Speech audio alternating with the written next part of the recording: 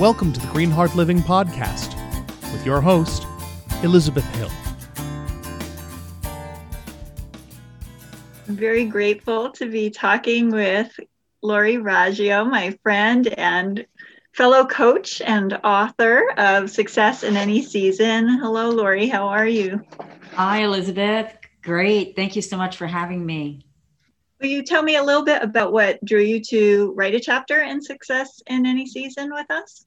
Well, this is my second chapter in book anthologies with you. And I think after the first one, I just got hooked. It's a thing that happens, yes. Yeah. I mean, I think it was such a really transformational process for me, actually, for both of them, and writing in really kind of different parts of my story and experience and, how I help other women.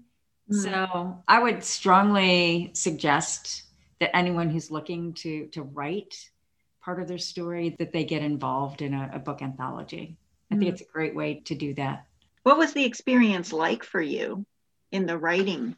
The second time around, I think, was a little bit easier for me because I knew the process, I knew the structure, I knew the timelines, and I think I felt freer to really not hold back at all. And unfortunately, I think this time I wasn't able to, really engage with my co-authors, but there were several that I'm in contact with often. And so we supported each other in that way, that's nice. And sharing ideas and, kind of bouncing things off of each other. And so that was really special. I love hearing that because this was a surprise for me, I guess, in coming into the collaborations. I wanted it to happen, but I didn't know if it would. And it makes me so happy to hear of both the transformation that comes for people in the writing process, because it can be very healing and transformative. And also the relationships that people get to form sometimes is really sweet to witness. A lot of encouragement, for each other. And so you share different parts of your story. Yes. In the two different books.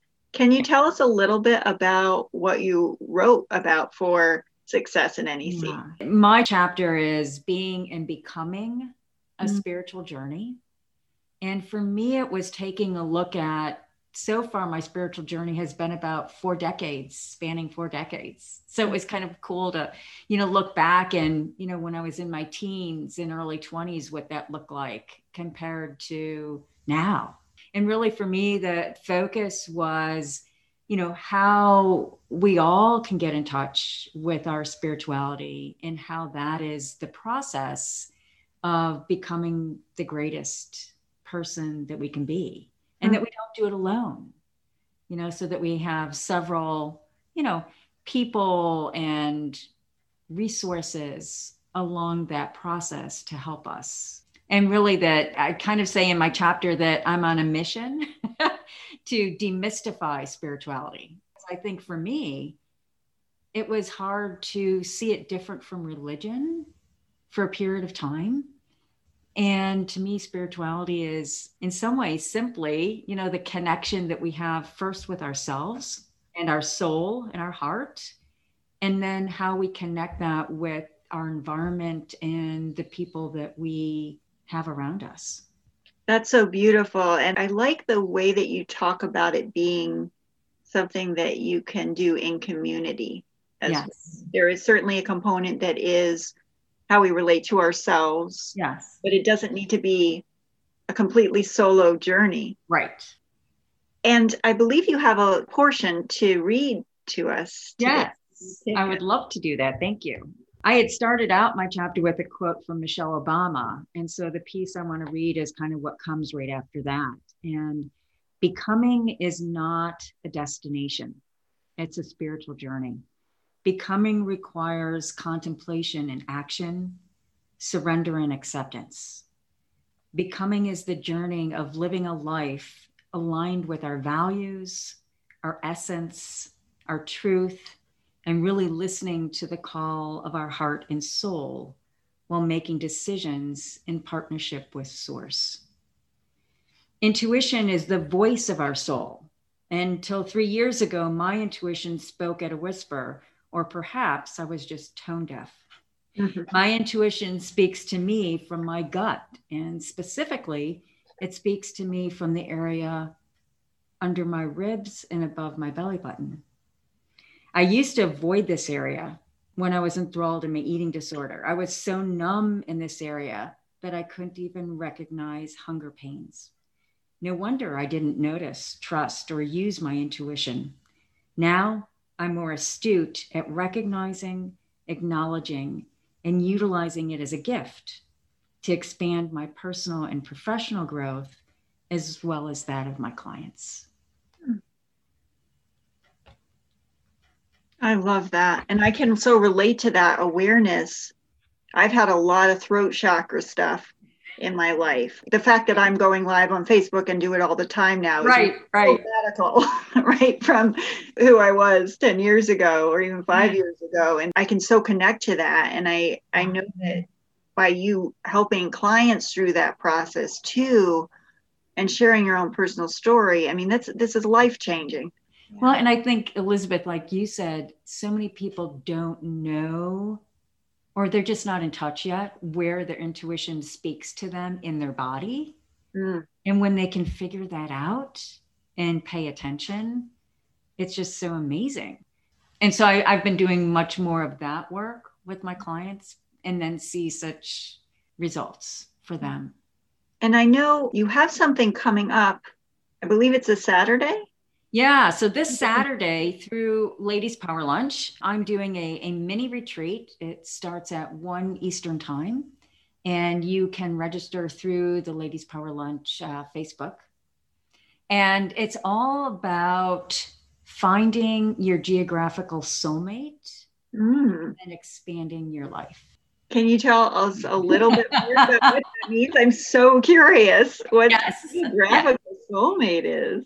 My belief is that each one of us has a location, a physical location that actually is like our soulmate, that brings us joy, that connects our energy, and that can actually expand our life. It can change the relationships that we have, not only with ourselves, but with others. And so we'll be taking a look at how do you find that? And how willing are you to go there? That's so cool. I love that so much.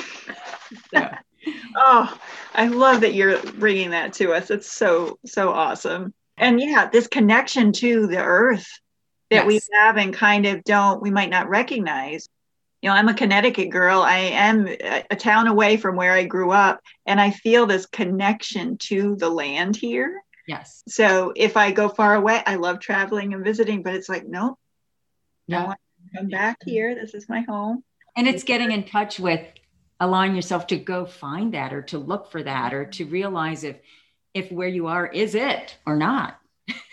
Anything else that you want to share with us, how people get in touch with you, or anything else coming up that you want to let people know about? Yeah, I mean, people can get in touch with me best right now through email, and I'm at Lori@inspiregreatnesscoaching.com. And also, I guess one other little kind of plug is, because I've been so impressed with the book anthology process that you created, Elizabeth, I connected you with the owner of a nonprofit that I'm on the board. And we're really looking to, create a book anthology where the authors will be people who have successfully recovered from a brain injury, traumatic brain injury. And that I'm excited to be kind of on the process in a different way, not as an author, but kind of like more of the, behind the scenes and support and help with marketing and those kinds of things. Yeah. It's a very fun place to be in. Yeah.